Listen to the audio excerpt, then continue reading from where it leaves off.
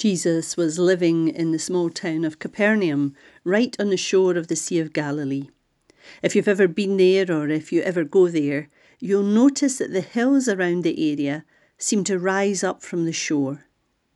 And it was from those hills that Jesus preached his Sermon on the Mount. You know the one.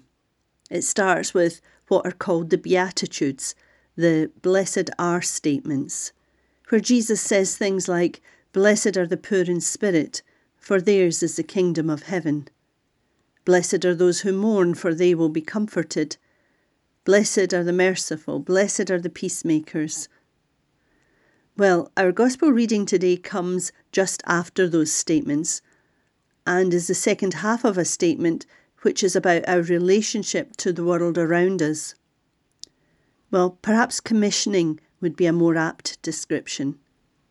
The first part speaks of being the salt of the earth, something I spoke about a few months ago, reminding us that salt's value is not in and of itself, but how it subtly changes the flavour of things by its presence. And so likewise the followers of Jesus are called to subtly change the world around them by their presence. And the second part of Jesus' commissioning speaks of being the light of the world. Both are statements that give pause for thought, but it's the second one that we shine a light on today. A young boy went with his parents on an organised trip to Europe one summer, and part of their tour included visiting many of the great old cathedrals that seemed to be scattered throughout each country they visited. They thought their young son would get bored as he visited cathedral after cathedral, but he seemed to be enthralled with the massive buildings, and in particular their massive stained-glass windows, many of which showed depictions of the disciples or the other saints of the church. He was obviously impressed as he stood looking at these beautiful windows, but they didn't know how big an impression they'd made on him until they returned home. At his first week back at church, he was asked by his Sunday school teacher what he liked the most about the great churches of Europe. And without any hesitation, he said, "The windows of the saints." She asked him if he knew what a saint was. As his mind went back to those massive, beautiful stained glass windows, he said, "A saint is someone God shines light through." I find it amazing that Jesus had a way of taking what seemed like the small and the ordinary and using them to remind us of our ability and our call to influence and transform the world. When Jesus tells us to let our light shine, he doesn't mean that what we do necessarily has to be big and spectacular, and he certainly doesn't mean that we focus the light on ourselves, pointing to what we are doing. He is just asking us to not just talk a good talk, but also to take action. Because when we do, our actions will speak for themselves. The light will shine when someone sees the truth being told, when justice is done, when we show compassion and love. And while the task is for each of us, it's also for the Christian community as a whole. We all have a part to play. Once upon a time, there was a great biblical scholar who was also noted for his great piety. He spent hours every day secluded in his room studying the scriptures and praying and meditating. One day, a holy man visited the town in which the scholar lived, and on hearing about it, the scholar set out to look for him. He looked first in the church, but did not find him there.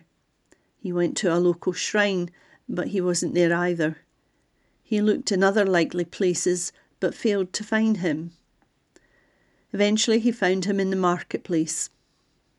On meeting the holy man, he told him who he was and how he spent hours every day studying the scriptures and in prayer and meditation. Then he said, "I have come to seek your advice on how I might grow in the service of God." The advice he got was simple and direct. Looking at him intently, the holy man said, "It's easy to be a sage and a saint in your room. you should go out into the marketplace and try to be a saint there. We're not told whether or not the scholar had the courage to act on that advice, but it is the kind of advice Christ himself would have given. In fact, this is exactly what he's saying to us in today's gospel when he says, "You are the light of the world." No one lights a lamp to put it under a bowl. They put it on a lampstand where it shines for everyone in the house. In the same way, your light must shine in the sight of people, so that seeing your good works, they may give praise to your Father in heaven. It is easy to let the light shine in the comfort and safety of one's room, within the church walls, but that would be keeping the light to ourselves. We're called to let the light shine in the rough and tumble of the marketplace, where it's more needed. And I think that's why I admire the work of the Guild so much. They're not afraid to go into the marketplace, to shine light in some of the dark places of our world. Every 3 years, the Guild begins a new strategy, and this year they are at the beginning of their new 3-year strategy, Look Forward in Faith. And the theme for this year is Lights and Bushels, taken from the King James Version of Scripture, where we read in Matthew's Gospel, "Neither do men light a candle and put it under a bushel, but on a candlestick, and it giveth light unto all that are in the house. Let your light so shine before men that they may see your good works, and glorify your Father which is in heaven." The Guild begin every new 3-year session with new project partners, and this Wednesday when the Guild meets, their 6 new projects will be introduced in more detail, but for now I highlight 3 of them by telling you that they are coming alongside to support BEAT, which addresses issues around eating disorders, an issue that has become more serious during the pandemic lockdown. Home for Good, which helps find homes for vulnerable children, and it's hoped that this project will raise awareness and promote foster care to churches, which means each of us. And Star Child, which is about finding the light in every child. This work is based in Uganda and helps support children with autism and other needs to realise their potential in a society where they are not valued. As individuals and as a church, we can help support our Guild members as they become more involved in these projects. But as I mentioned earlier, it's both as individuals and as a church that we are commissioned to be light. Now, our good deeds, as Jesus described them, don't have to be spectacular. They can be ordinary and much more simple, but still give light in a dark situation. I've heard it said that if the earth were flat, you could see the light of a flickering candle 30 miles away, so it doesn't take much light for it to be seen. I want us to notice that Jesus does not tell his disciples how to be light. He simply says, "You are the light of the world." And what does light do? Light shines. It chases away the darkness.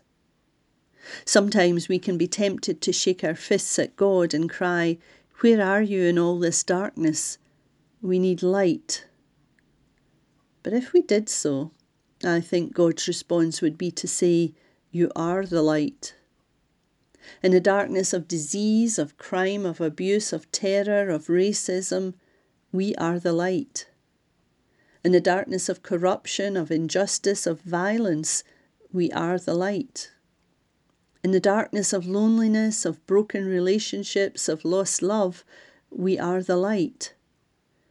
In the darkness of living a meagre existence, wondering how to feed your family, how to clothe them, how to keep them safe and warm, we are the light. So as we think on these things, I want to close where we began, with Jesus' words from the Gospel of Matthew, this time from the Message, to reflect on what else we might hear in his commissioning. Let me tell you why you're here. You're here to be light, bringing out the God colours in the world. God is not a secret to be kept. We're going public with this, as public as a city on a hill. If I make you light bearers, you don't think I'm going to hide you under a bucket, do you?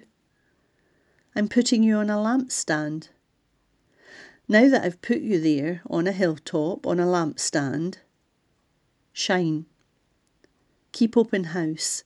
Be generous with your lives. By opening up to others, you'll prompt people to open up with God, this generous Father in heaven. Let's be a people God shines his light through. And remember, anything we do for the good of others should not be done for our own glory, but for the glory of God.